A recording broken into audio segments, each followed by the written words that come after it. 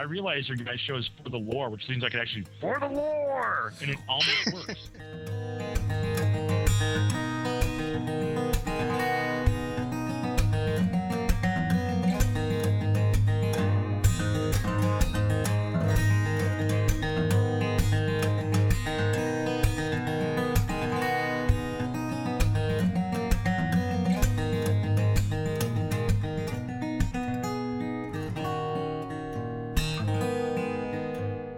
You're listening to For the Lore, the podcast that delves into the craft of our favorite games, whether lore, gameplay, or game design. Joining Roger is Joe, writer from WoW Insider and World of Maticus, and Vince from Massive Nerd.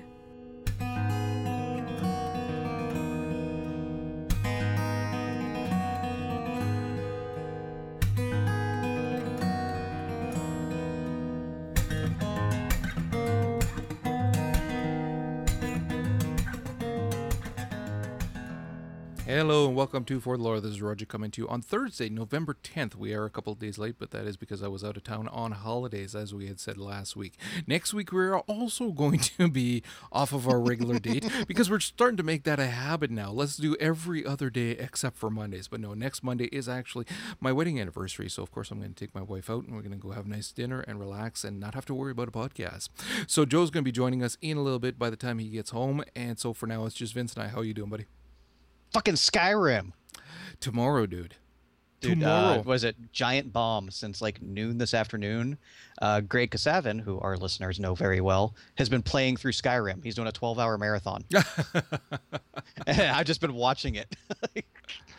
We've actually been getting a lot of Skyrim news now, of course, because there's only the one day left, and obviously the embargo is off, and so the reviewers are now putting out their reviews of the game as well, and it is doing very well review-wise. It's actually getting some very high reviews. The lowest I saw was 90, and right up to 100.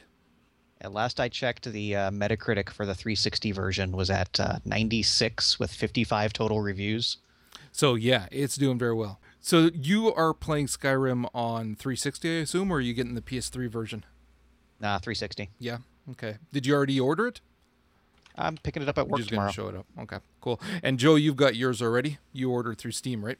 I ordered through Steam. Did either of you watch the videos that were put out for the gameplay on PC with the quote-unquote ultra-high graphics? I did, but I don't know, because I've seen screenshots of the game running on PC with all the bells and whistles turned on, and they look a hell of a lot better than that video did. Yeah, see, that didn't look that fantastic, but then again, a lot of people were complaining too, saying you can see how it is a console port, which is what so many of them are doing right now. So it's really disturbing, but then again, they're going where the sales are, and that's on the consoles, not on the PC.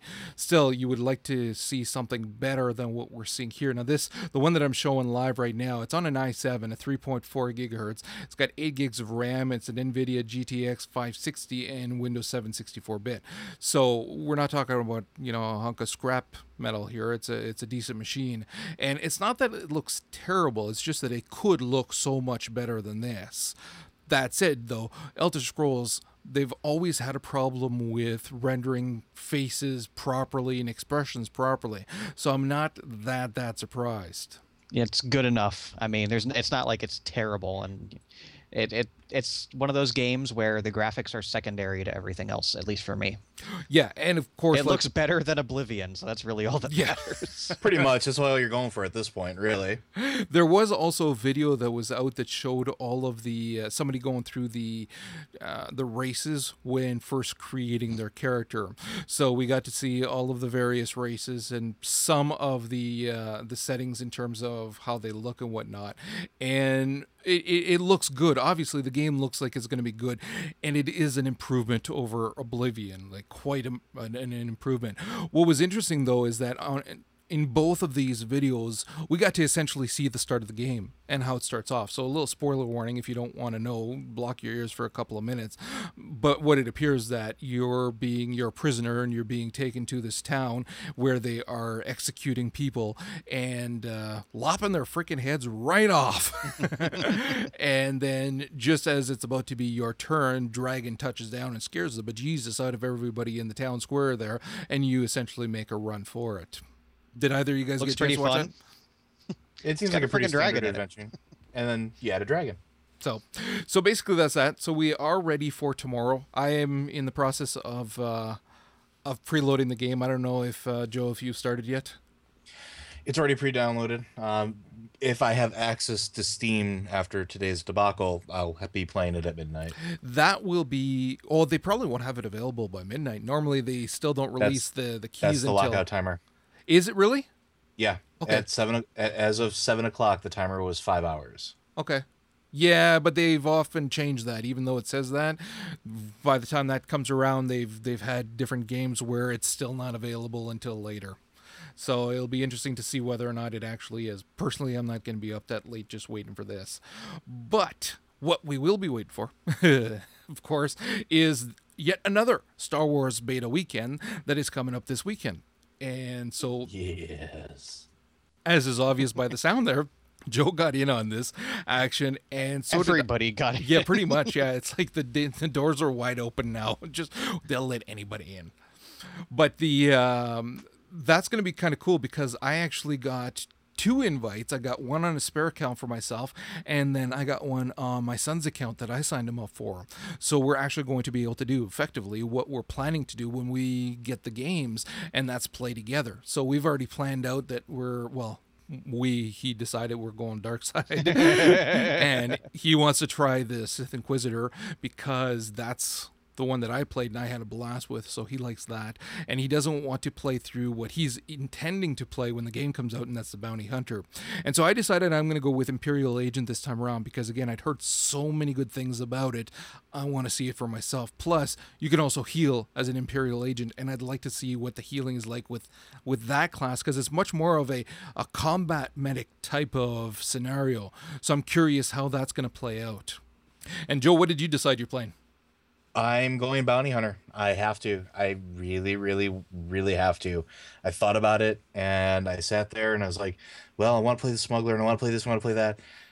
Ooh, you know what? Screw it. I'm spending my entire weekend doing nothing but playing Bounty Hunter. If I can give you one suggestion, it would be just that. Pick one class and just roll with it for the entire weekend. Because That's exactly the game plan. yeah, it's not going to be the same as the long weekend that I got to play, where that extra day makes a big difference, especially if you've got it off. I mean, no work, and you intend on doing nothing but gaming, so that gives you a lot more time. But because this is starting at 5 p.m. Central tomorrow and then lasting only till midnight on Sunday, so we're not going to have quite as much time there to really level up. And I would like to get my guy high enough level that I actually can get a ship, because that's one thing I did not get to experience, and I really want to see what that's going to be like. And then with the ship too, they've now changed it so that you can actually go on your friends' ships to travel as well.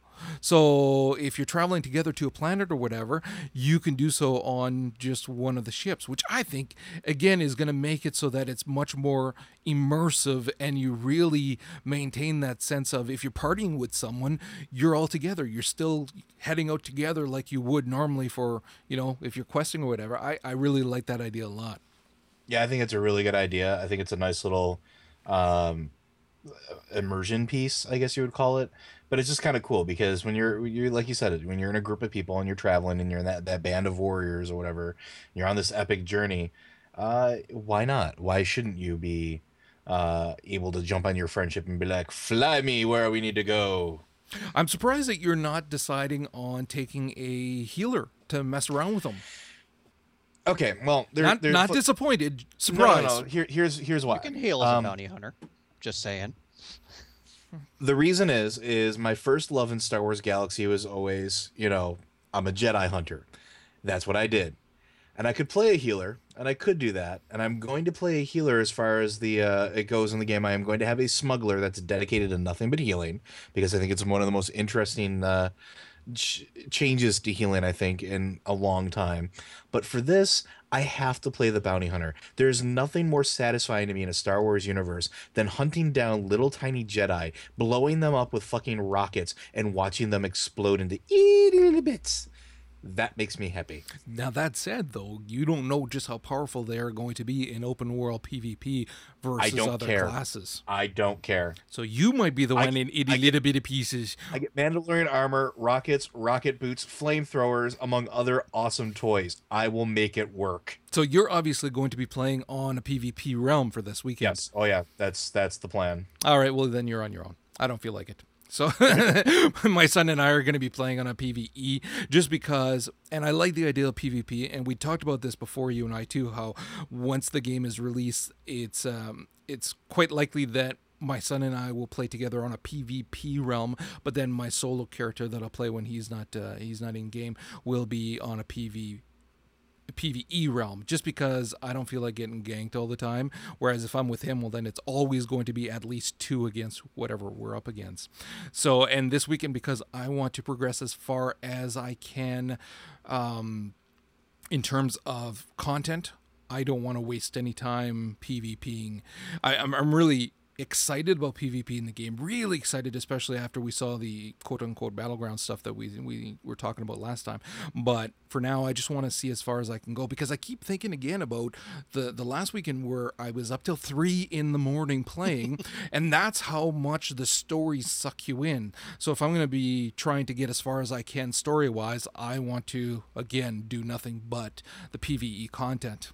So, speaking of which, we did hear a couple of more things on the down low about some of the changes that are coming for the Old Republic right now. More information is coming out as part of the NDA stuff has been lifted and whatnot. Of course, not everything, so, you know, we might get in trouble for some of this, but some of the information in terms of the healing for the bounty hunter classes and stuff is getting some loving, so it's going to be interesting to see how that plays out in the game, because there's, again, I'm curious just how much they're going to improve on the healing classes, because that's something that I kind of saw as not quite as interesting. So I'm dying to see how they're going to improve on that, especially considering they don't have a lot of time left. So that's going to be cool. And then also they're fixing the quick travel so that basically you can quick travel between any points on the planet. So quick travel being essentially your quote-unquote, again, hearth. So you don't always have to go just to one spot now. You don't have to bind yourself to one spot. You can quick travel all over. And that's huge, because the Old Republic employs different God, I'm going to have to stop saying that, but worlds, so different instances. And just use the Vince quotes. Yeah, Vince quotes. Because of this, you sometimes will get bounced away from where you were playing. And if you join a group with other people and you have to go into, World 3, then when you go into World 3 or Instance 3, you get bounced back to your hearth spot. So that creates a hell of a slowdown, because you now, and whoever else had to do the same, has to travel back to where it was that you were so that you can all meet up and do this quest or whatever. And it's especially annoying if you're just doing a couple of quests or whatever. I mean, if you're doing something big, then okay, people don't mind waiting. But I had Droops drop me because it would have taken too long for them to wait, and they could just get somebody else a lot easier to just go with them. So that's a system that really needs a lot of loving, and I'm hoping they give it a lot of loving. And I understand that they're doing it because they don't want people farming the rare elite mobs and things like that. But you know what? Suck it up. People are doing that in WoW anyways. People are doing that in other games, farming them. Screw it. Let them farm the damn thing for our convenience so that we can have more fun when we want to group. Because right now, some of the grouping options when you're looking at things like that are more of a hindrance than something that's cool. So that's, again, being worked on, so that's cool. They also are doing it so that you have more options in terms of kind of customizing yourself, or that you'll be able to see the effects of corruption if you choose a lot of the dark side things. That's awesome. I love that. That's kind of, I like those kind of things. We've seen that in other games, and I really kind of think it's awesome. Also, the cover system is being fixed for smugglers and things like that. I actually didn't play that long my smuggler. I played him for a little while, but not too long. So honestly, it's not something I can comment on with any degree of, real knowledge. The little bit that I did, it was fine, but I certainly didn't do that much. So we're getting some extra loving for gunslingers and snipers as well. They're going to get some new passive abilities and things like that. That's going to be kind of cool. And then some new customization features for companions. That's kind of cool, although I didn't customize mine because it costs too much goddamn money. You have to pay money for it. And it was like, screw that shit. I'm saving my money for other stuff. So I didn't really work on that. So that's about it. I know that, Vince, you can't talk about anything. And very happy for you guys. yes. And Joe, you don't have anything yet to talk about because you haven't gone in. But we will cover more as more is kind of leaked through. I figure, you know what, it's fair game. If shit is leaked out, I don't care. I'm talking about it. And unless we didn't quite get all the news about it, and that's with Mass Effect 3, there was a huge leak, but BioWare killed that shit fast. Like, they plugged up that hole. There was a cease and desist letter that went out. What hole? There was no hole. No, really? What are you talking about? And to the point where, and this was with NeoGAF, they had some information that had been leaked out from internal documents. Now, BioWare states that it's from old builds, so some of that has changed, but they sure didn't waste any time sending the cease and desist to NeoGAF, and to their ISP. So then they're basically, it doesn't matter if they were going to try to stand up against the guerrilla. The ISP said, no, you take that shit down or we'll take it down. So they had to take the information down. There was a 13-minute long video as well that showed someone that was playing the stuff that was already at, was it Gamescom, they said, or which convention? It was somewhere at one of the conventions, but then the other stuff was brand new stuff that nobody's seen yet, but that video is long gone, and I know I didn't get a chance to see it, and Joe, you said you didn't either. That's correct. I didn't get the chance to watch it before it was gone. So it's interesting because when I was initially reading about it, you put it in the show notes with the links and whatnot. And granted, I've been busy. I've been out of town visiting with the folks, so I didn't have a lot of time to go over stuff while I was there. But when I got back to it, I didn't rush right away to look at it. I knew I was going to have to, but part of me didn't want to because I want to be kind of surprised with Mass Effect 3. I want that beginning to be epic. I want it to be something that I'm not expecting or already know what it is. Know what I mean? Yeah. Agreed. I had the opportunity to read and watch everything, and I chose not to. So, yeah, we still got a lot of time before the game actually goes live. So there's going to be plenty more opportunities for us to find out more about it. But I don't know. There are a few games where I really don't want to know anything about it, which is difficult when you're in a position like us where we're supposed to talk about this. But some stuff happened in a game that we didn't read about. Yeah, I don't want to know about Mass Effect 3. I had so much fun playing 2 that I want to go into this blind and just fall in love with the story and hope the hell they don't screw it up. Now, we did get some leaked information as well. Well, everybody got the leaked information for Modern Warfare. And did you see that one of the copies that was stolen sold on eBay for $1,700? We're talking about like a week beforehand, and all you're going to be able to do is play the single-player campaign during that time, and you're going to be done that in 4 hours. Hey, 6 and if you're it's on a not higher a good difficulty. game. So you got Vince. You were looking at that. There was talk about the new Vince quote controversial scene that's in the new one. Yeah, Modern Warfare games have never shied away from realism, even in the face of controversy. And I played and really loved the first two. Like they say, the first one, there's nuclear explosions, and this came out 4 years ago, and that was really a concern for a lot of people. And the scene was great in the game. It had a lot of drama to it, and it was just freaking awesome. And then, of course, there's the infamous No Russian mission in Modern Warfare 2, which I defend. I thought it was a good addition to the game, lent a lot of weight to the story, and we're not going to get into that discussion right now. So the game is out now, so it's not even really a leak anymore. But prior to the game coming out, the latest, quote, controversial scene had come out of it's a video of this family in London, and the daughter's frolicking through the streets, and they're on their way to see Big Ben, and then boom, frickin' truck explodes and kills them all. And just I haven't bought Modern Warfare 3 myself because, first of all, without being interested in the multiplayer anymore. I'm not spending $60 on a 6-hour game. Yeah, really. And Skyrim, sorry. So, but just watching this video, it had none of the weight and the drama that made those scenes in the first 2 games so impactful. It was just there. It seemed forced even. Like the voice acting was pretty crappy for a series that has had pretty stellar voice acting. It was cliched. And that's, a term we use a lot on our other podcast. It was just like, oh, it was there. It seemed like the game was trying to do something controversial just for the sake of doing it. And maybe, trying to get that media hype that happened with Modern Warfare 2. I'm sure all the media bashing the game helped sell 15 million copies. So they were trying to do that again. And, it leaked out 2 days before the game hit the shelves. Oh, yeah. So... I mean, it just had that trying too hard feel to it for me. I'm sure I'll play the campaign. I'll probably pick it up on like a Black Friday deal for $30 or something to play through the campaign in the cooperative mode. But that scene it didn't do anything, and it doesn't seem like it's going to lend anything to the game.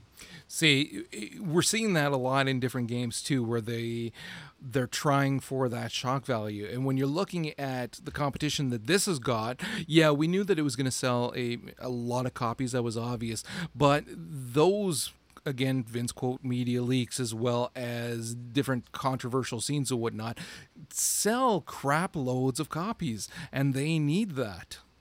Well, they don't need it, but it definitely helps. Oh, they do. For games like this where there's, how many shooters, how many combat games, how many things like that, they need the media hype. And if you notice, it had already pre-sold like 9 million copies. 9 million copies? That's a lot. Yeah. No, are we serious? It was 9 million copies? That's what GameStop and the other sources are saying. And if you remember, Ubisoft in their big press conference the other day kind of accidentally showed off the sales numbers for Modern Warfare 2, and that was 15 million. So 9 million doesn't seem that extravagant of a number to me for a pre-sales. I don't know. Like, maybe I'm not seeing it. I like first-person shooters. I like my war games, but I'm not seeing it. Call of Duty has become the new Madden, plain and simple. Yeah. Which is sad, really.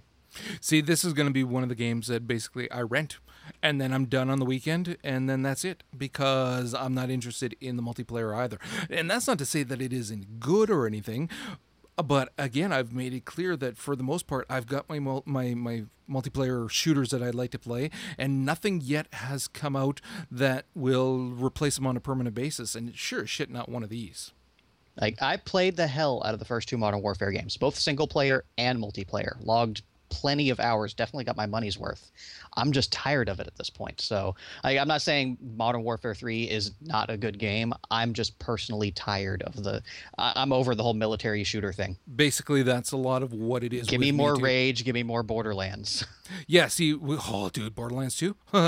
See, that's going to be the one that for me is going to replace some of the ones that I'm playing now, because it is something that I know from the original that I'm going to love. I'm going to love how it plays out and things. So that's what I'm looking forward to. And it's not a true to form multiplayer kind of game, but still it's enough that it fills my shooter needs. Okay, moving on from there, how about we talk about some DC Universe Online? Now that the gates have opened and it's free, god damn, there's a lot of people playing. It got hit with 120,000 registrations. For now. It's actually long enough, or enough people are logging in that it's lagging out the one free server. So a lot of people, you say free, but it's a they jump. super server. Yeah, I'm sure it's really super. So, have either of you reinstalled it? I was going to, again, to try out the Green Lantern stuff until I found out they yanked that, and what was once free on the PC version is now once again a paid downloadable content. So I told you. All my interest disappeared immediately. Oh dear. I started downloading it, but then I've been so busy downloading other crap that I just. I mean, they haven't changed anything since we stopped. That's the thing. So basically, I'm going to bounce in and have less than what I had before. So I said, I'll jump in later on to try some new stuff, because by then there's bound to be some things that are added.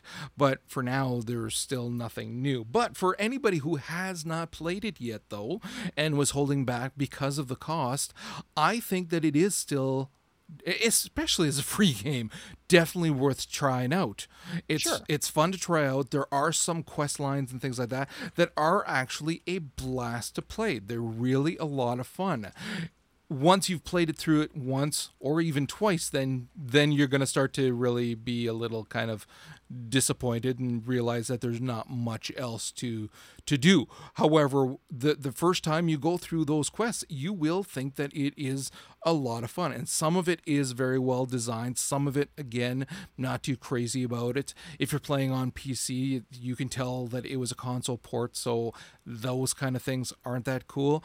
But again, if you haven't tried it yet, I really strongly urge you, yes, give it a shot. You might like it enough that you're willing to throw them a couple of bucks for their little packs or whatever it is that they're selling to entice people to play. Because again, you got to remember, you will not have paid a cent for it. So moving away from there, you had some news about Devil May Cry. Yes, we got some hints about not even Devil May Cry, as they call it, DMC, the upcoming reboot of the franchise.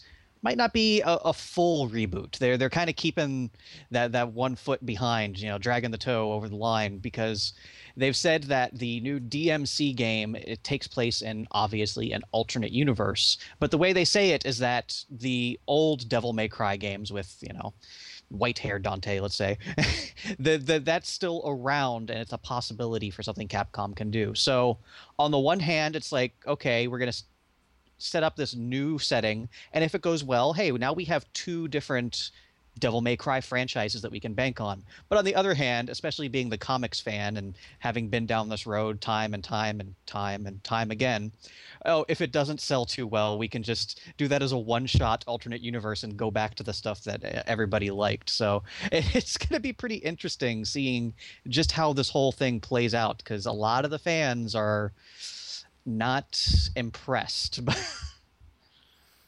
Joe, you planning on picking this up? Yes, actually, I still am. I have to give it a shot. I have to. I have to. It's calling to me. I actually haven't played a Devil May Cry game since Devil May Cry 2, for obvious reasons. But I might check it out, getting on a deal or something. I'm not going to run out and buy it or anything. But Ninja Theory, the developer, they've had a mixed record over the years, but the last game I played from them was freaking fantastic. Enslaved, I loved it. So if they can deliver that kind of quality in the new DMC game, I'm all for it. And I was just reading earlier today, they were saying that they were inviting some people, the most famous. How can you be a famous Devil May Cry player? Whatever. They were inviting people to come try out the new DMC and basically having people in the community to kind of alleviate all the fears that's out there. Okay, so from there now to Deus Ex, this I thought was fairly interesting, where Eidos Montreal was talking about the boss fights. Who was it that sent this in? You or that was me. That was you. So everybody knows that the boss fights in Human Revolution were wildly out of place, and Yes. A couple weeks after the game came out, we found out that the reason for that was a completely different development studio actually did the boss fights. Eidos Montreal realized they didn't have the time to fully implement them into the game, so they licensed another company, Grip. They said, okay, here's what we're doing. Here's Deus Ex. Here's all of our code and everything. Build us some boss fights. Well, Grip kind of had the concept of what Deus Ex was, but was obviously missing a few key components, because for a game that gives you such a wealth of gameplay options, stealth, non-lethal, melee, long range, you could do obviously whatever you want in a Deus Ex game. Every boss fight involved run around and shoot the guy in the face. So for players like, I know you, Joe, as trying to play as a stealth, non-lethal character, you had a hell of a time with those boss fights, didn't you? Actually, I didn't, because I found out each boss fight had a little So you hook. cheated. No. Yeah, just trial and error, reloaded 1,000 times. Yeah, okay, so you did have trouble. Jeez, just a I minute. figured it out It's okay. eventually, damn it. It's okay. We've all been there. It hurt, Vince. It hurt.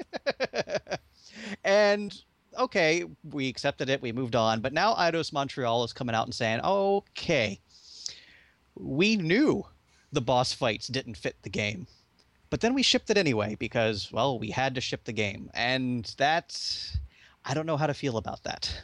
Well, you got to appreciate that really they probably didn't have the time or the money to do anything about it once they got it. So they screwed up going with somebody else that obviously they didn't make it clear enough what had to be done, or they didn't check with them once, like you would think that this other company is showing them what they're planning on doing before actually doing. I mean, it's project management 101 for Christ's sakes. You don't just say, this is what we need, go do it, and then they come back with the finished project. You work through it together. So you would think that they would have known what was going on.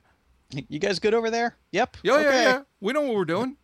Apparently not, and neither do they. So yeah, it was just like I can appreciate that once they got the finished product, that they can't just turn around and say, no, this isn't good enough. Hurry up and fix Hey, Square, you know that game we've delayed 5 times? We need to push it back again. Yeah. So, but again, you would think that they would have worked together still so that it would have come out properly and not been something that was so obviously didn't belong in that game. Yeah, like it went from something, okay, they outsourced it, these things happen, but I just like you said, not being aware, like maybe they thought the boss fights were okay. And they're like, okay, yeah, sure, that's fine. But now finding out that they knew it wasn't okay. Like, okay, yeah, that it went from a goof up to a big problem. Okay, let's step away from there now and talk about something that, I mean, we're probably all on the equal ground here in terms of how excited we are for it. And that was the announcement for the sequel to Alan Wake. Yeah. Now, this is going to be interesting, though, in how it's going to come about. Joe? Well, we could do without the sighing. I don't know how. I don't know how else to say it because it's like nervous anticipation, right? It's like you want it so bad, but you're afraid that it won't be everything that you expect it to be. I don't know, like I maybe I missed something from Roger in the notes. I didn't see the interesting twist on how it was supposed to come about. I only saw the fact that it was coming out and some of the cool screenshots, and that was about as far as I got. Well, it's coming out as an arcade game. That's the twist. It's not coming out as a full-fledged sequel that you're going to go buy in the store. It's coming out in arcade, which leads you to wonder just how much there's going to be to it then.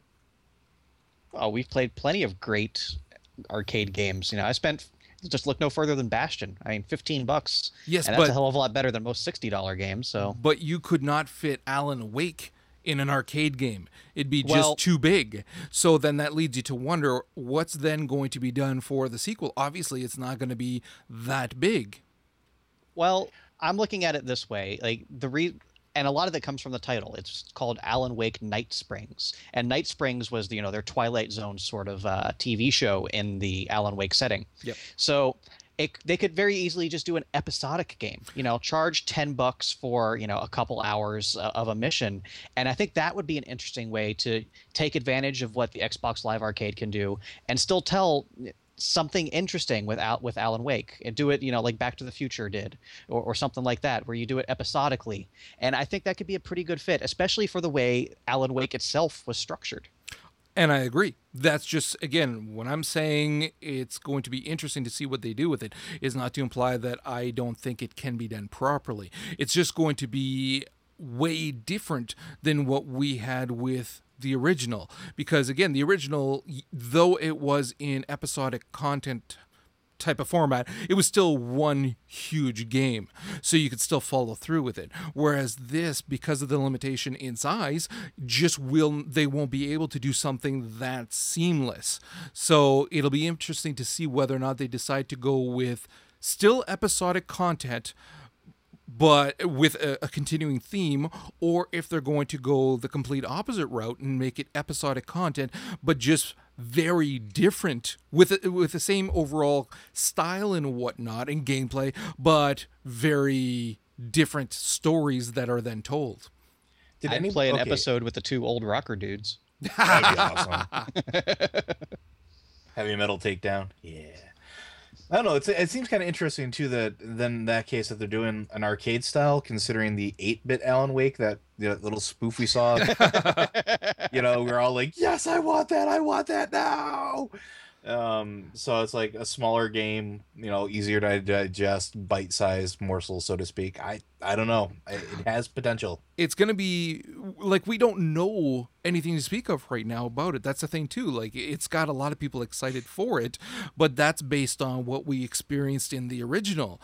If we are going to be getting a sequel that is, that kind of, like, just as an example, that 8-bit kind of thing, or something along those lines that's just so far removed from what we experienced in Alan Wake, it has the potential to completely destroy that IP. Because I don't think a freaking 8-bit Alan Wake is going to make this better.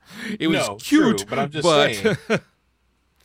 But no, it's going to be interesting as we get more information to see what's going to happen. Because, again, if it was episodic content in that kind of Twilight Zone type of feel to it that has different stories, I actually would be all for that. I think it would be freaking cool. And then it gives it a chance to basically go on forever. You can continue making these mini episodes, and as long as they're not too expensive, then the consumers also have the choice of which one they want to pick up.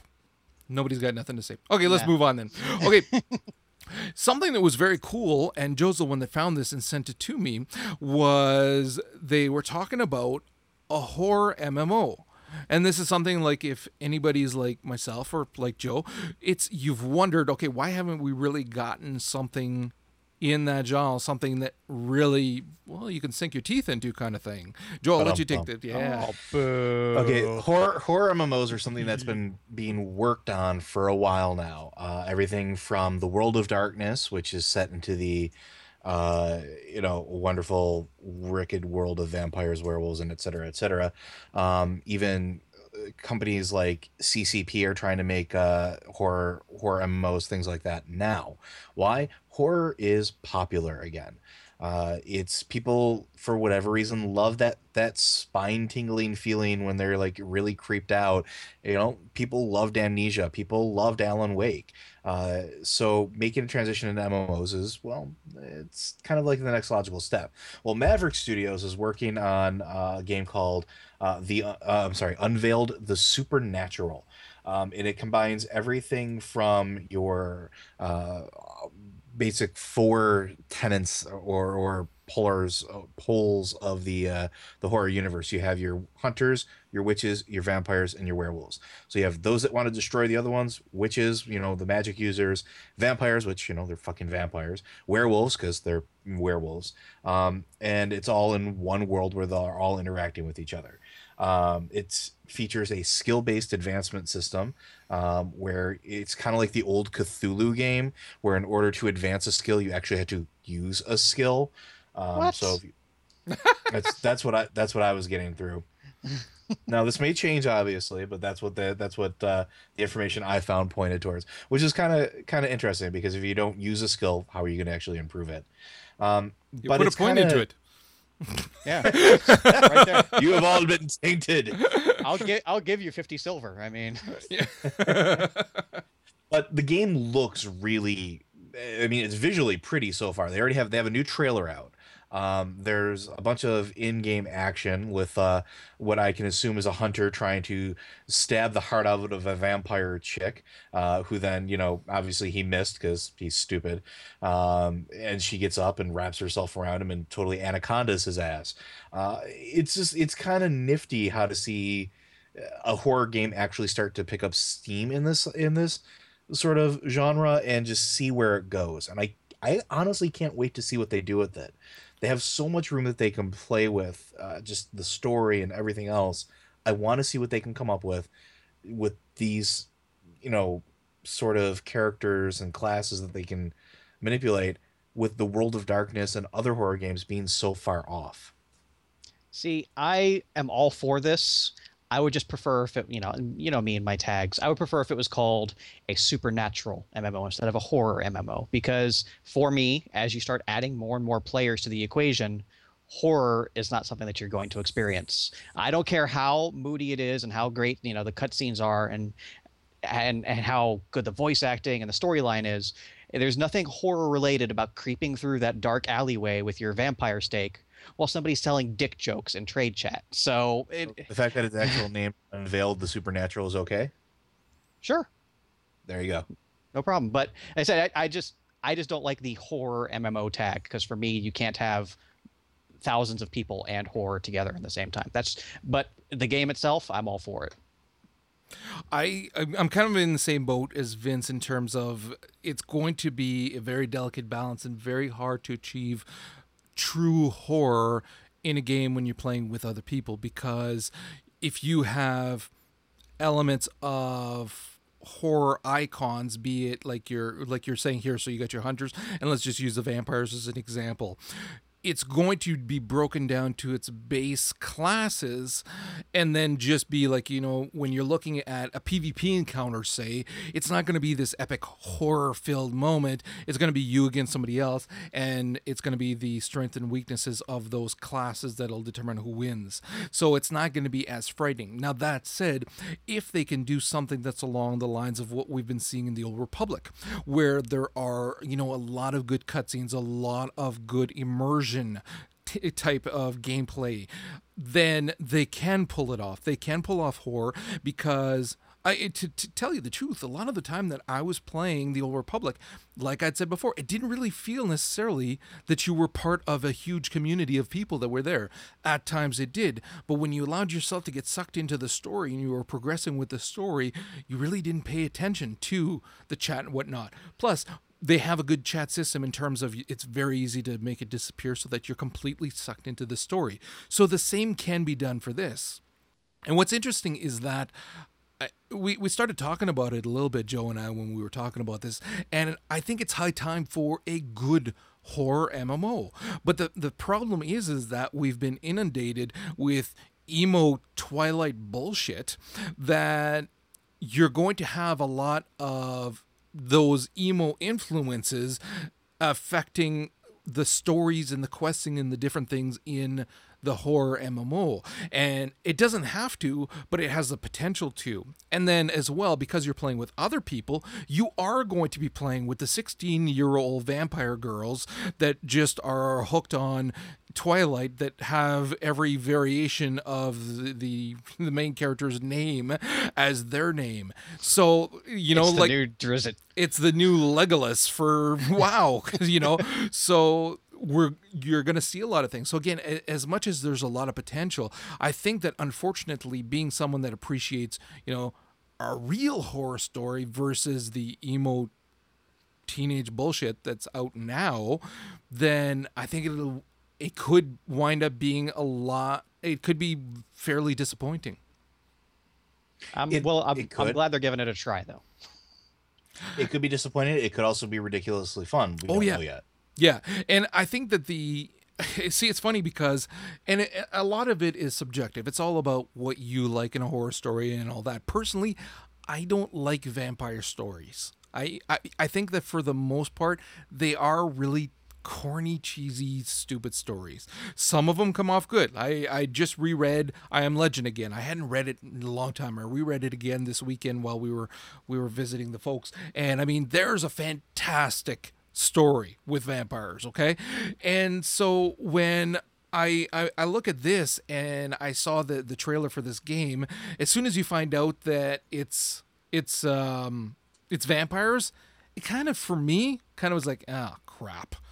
That's not horror. For me, horror is something that's supposed to scare you. Vampires don't scare me. They just kind of make me roll my eyes nowadays. Exactly. That's why I make that distinction between horror and supernatural.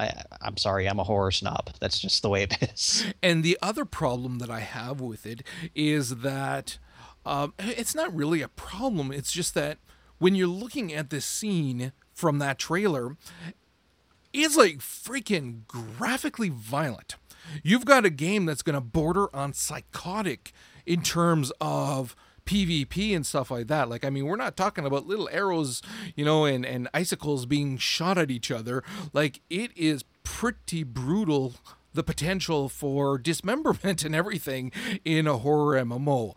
I mean, that's the whole point of it, kind of, to a certain degree, but it's going to be interesting to see how they handle it so that it's not just too much over the edge. And nobody's got nothing else. Okay. Let's move on to the last MMO that we're going to talk about, and that is because we are getting ever closer to patch 4.3 for WoW, which is introducing, of course, the Fangs of the Father questline for rogues. So, Vince, you can go take a break for a while if you want. Cool. I'm going to go chat with Tart. All right. Don't type so damn loud. And so there were some videos that came out because, of course, it's on the PTR right now. So we got to see some videos of what is going on in terms of the questing and what we can expect as rogues going in to try to get this. Now, Joe, did you watch all of the videos for this? Most of it, yeah. Okay, what did you take from this? That I'm actually a little disappointed in how much raid involvement it is going to have when they said that they were trying to move away from that as much. You and I both. Like, it was one of those things where it was kind of cool, where I understand that they have that need of the raid component, and I absolutely understand that the looking for raid tool really does knock the difficulty down quite a bit to make the dungeons easily puggable. And yes, you can complete the legendaries in those dungeons, or I'm sorry, in that raid tool, but I would have liked to see more involvement of skill outside of the raid environment. Have your own instance, like a little instance for the story or for a specific quest that you have to do or things like that. I could deal with that. But every legendary so far has almost been exclusively contained to the raid environments. Now this one's done better. I'll give them credit. Cataclysm has really stepped out of the raids as far as like a lot of moving around and questing and things like that we didn't have before for legendaries. Valinir was completed entirely inside of Ulduar, for an example, as was pretty much the Shadowmourne. Now you actually had to go around and see the Blue Dragon flight and things like that, and that's cool, but I want more of that part of it, and I think that's what I'm missing here, and that's the part that really kind of disappoints me just a little. I am a little disappointed, like you were saying too, with what appears to be the raid level involvement that we're going to need. Now, the thing too is that I understand that it's a legendary. So, of course, you can expect that you're going to need to do more. But at least the impression initially was that there'd be a lot to it and a sizable investment, which it appears like it's going to be at minimum 10,000, because that's how much it costs to enchant a gem at one point. So, but I don't know if there's any additional costs even on top of that 10,000 investment. Did you see anything else? No, that's what it's going to be, 10,000. Okay, so that's not too bad. A lot of people have that, so it's not too bad. But I was hoping that there'd be a lot more just plain questing and shit that takes you a long time to do, but that isn't just running the same raid instance over and over again to accumulate gems, which they're saying now. Initially it was going to be, I think they said, 50 gems initially was going to take, and now it's 330. And you get those gems from within the encounter when you're killing, is it a boss, did they say? Do you recall? I think it was bosses. So again, you're looking at, this is going to require. Well, and I'll say in defense of that, at least at the same point, the current legendary requires 1,000 marks to create, right? And you get those from like the various bosses, but they drop like 30, 40, 50 at a time. So you get more of them to compensate for it. I'm wondering if they're going to do something similar here. What I heard because I watched both videos, was that I believe he said the max they drop is 5. So 3 to 5 gems. And if you need, now I could be wrong, and if I am, I apologize, but that's what I heard from this guy. And if you need 330, That's insane. that's going to take you a while to get the gems that you need. And I don't know, again, here's my thoughts on it. And it's funny because I was just reading a Blue Post where they were talking about quote unquote bad design, and they were talking about dailies and how they take offense to people saying that's a bad design because they don't think it is, and blah, blah, blah. And they're very defensive about it. I personally disagree. I've said this before. I think dailies are a bad design. Now, here we have something that I feel is the same thing, because they had the option to make this quest line massive in scope. You add as much as you want. It's not like you're not raking in $1 billion per year in subscriptions, okay? You can afford to hire more people to work on this so that you put a lot more quest lines, a lot more that has to be done for it. But instead, what they're choosing to do to iron it out is just increasing the amount of gems that you need so that you then have to grind that middle portion to get everything that you need. So then that's not offering an epic quest line. That's offering you a grind. And see, to me, again, that is bad design. It's piss poor planning. A little bit. Okay. Did you have anything else to add about this? Did you read anything else about it? Honestly, the quest is still going to be fun and entertaining for the people that will get to do it. There are still have the story elements, which, those aren't going away. I can kind of get okay with that part of it, but yeah, I mean, I'm just not as jazzed as I was about it when I first heard about it. You and I both. To the point where, again, I haven't been in game for a couple of weeks now, and I had been seriously considering suspending my account for a little while, knowing full well that I'm going to be busy with, well, hell, I'm still busy with Batman, with Star Wars once it comes out, with Skyrim now. So I figured I was only going to keep it active so that I could work on this quest line for the Rogue Daggers. But if I'm going to be spending, all of my time grinding gems just so that I can get it, that's no longer an epic quest line that's worthy of keeping an account active. It's not really worth it. And then if it's making it so that I have to do a ton more raiding, whether it's with looking for raid tool or not, it's still a lot of raiding, then again, to me, it's not worth the time investment for it. Agreed. It has not decreased my interest one bit, though. Could it have? Is there any lower? That's irrelevant. No, that's very relevant. If you're already at rock bottom and there is no possible lower, it's quite relevant.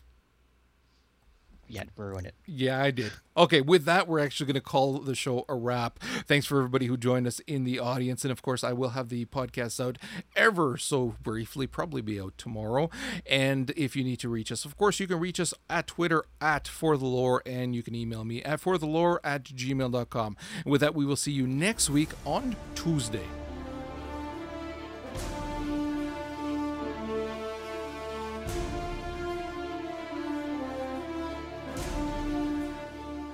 Hi, Joe here again. Today we're going to be talking about Spider-Man Edge of Time. It is the second Spider-Man title by Activision and Beenox, following Spider-Man Shattered Dimensions in 2010. It is also the first release since Activision and Marvel's decision to make Beenox the lead developer for all future Spider-Man games. Gameplay-wise, you're not going to see anything that you haven't seen in Shattered Dimensions. Upgrades are available for both versions of Spider-Man, both the Peter Parker style Amazing Spider-Man and the Spider-Man 2099. Upgrades you buy with XP, which can be earned by completing mini challenges, such as noteworthy things like beating so many villains in a certain amount of time, or completing certain side tasks. Each Spider-Man has their own exclusive new ability. The original Spider-Man, Peter Parker, features a hypersense mode which allows him to move quickly, pulverizing enemies very, very quickly into the ground. Spider-Man 2099 can create a fake simulation of himself to divert an enemy, to either attack without them noticing or to move to another area unharmed. He's got his own little holo clone. So, we're going to talk about what everybody really cares about, right? The plot. So if if you don't want to hear any spoilers on it, if you plan on playing the game all the way through, now would be a good time not to listen. Okay, for those of you still here. The game begins with Peter Parker Spider-Man battling Anti-Venom, Eddie Brock in this one, who suddenly kills him. The game then cuts to a scene in year 2099 with Miguel O'Hara, otherwise known as Spider-Man 2099, where he's investigating Alchemax's scientist Walker Sloan. While spying on him, Spider-Man 2099 discovers that he's planning to travel back in time and found Alchemax in the past, years before it was originally established. Miguel arrives just a little bit too late, jumps through the gateway just after Sloan, but instead of being transported back in time, gets trapped between times in sort of like his own little pocket dimension. While there, he sees visions of the original Spider-Man being killed by the Anti-Venom, and then history starts altering around him. When he returns to 2099, Miguel, who is unaffected by the time change due to being trapped in this portal, discovers that Sloan changes to the timeline have reduced New York City to a horrifying dystopia. Miguel uses Peter Parker's DNA, stored within the company's archives, to create a chronal link with him, back in present day. He then warns Peter, now working for Alchemax instead of the Daily Bugle, about the events to come, and his death in the Alchemax building, 66th floor. However, Peter doesn't listen to him and travels to the 66th floor to find himself confronted by Anti-Venom, Sloan, and Dr. Otto Octavius. Peter battles Anti-Venom but is eventually killed by him. Seconds later, Miguel pulls Peter through the gateway in an effort to save him. While sending Peter to the future to revive him, Miguel battles Anti-Venom and breaks the chip that is controlling him. Furious, Anti-Venom knocks both Sloan and Dr. Octopus out, merging all three into the monster Atrocity. Both Spider-Men are stuck in each other's timeline. So basically you have a story of spiders out of place. Spider-Man 29 in the current day, Amazing Spider-Man in the year 2099. Both Spider-Men have to deal with some weird events, such as Mary Jane Watson's death and the confrontation of Black Cat 2099. Peter learns that he will become the CEO of Alchemax, thanks to an anti-aging drug. He finds the portal and tries to enter it only for Atrocity to attack him. So Peter lures him into a trap and takes his DNA samples, so Miguel can analyze his DNA in the future, learning the truth. And basically that's the entire story. It's Spider-Man out of time, trying to piece together this huge conspiracy, and they totally Berman and Braga it. Now, the game has got some mixed reviews. Some people really like it, some people don't like it at all. Me, personally, I think it's a fun game. Story-wise, it is a little weak, especially when compared to Shattered Dimensions. However, it only focuses on two Spider-Men, giving each of them a chance to shine. While we are not treated to the vocal stylings of Neil Patrick Harris, as Amazing Spider-Man is played by Josh Keaton, it's still fun. He's still got the quips. He's still got all the different little, jibes and things that make Spider-Man Spider-Man. And the voice actor for Miguel, who is Christopher Daniel Barnes, does an amazing job with the character as well. They both get to shine and have a lot more time on screen to gain personality. Story-wise, like I said, it is a little weak, but the gameplay is definitely solid. If you were a fan of the original game, as well as moving through the world with web-slinging, crawling, the different various actions of diving off of buildings, it's well worth your time. The art style is fantastic. It has the same highly stylized art that Shattered Dimensions has. Will it be remembered as essentially the sequel that sort of did not as well? Probably. But it's still a very fun Spider-Man game. Stays very true to the comic characters themselves. And even if it does do some weird things like time travel, it's still very fun. Controls are still tight. The audio engineering is absolutely amazing. And if you find yourself in the future, find a ledge and just kind of hang out for a little bit. Some of the things you hear, really fun. So that's my 2 cents on it. Hope you give yourself a chance to enjoy it. Until next time.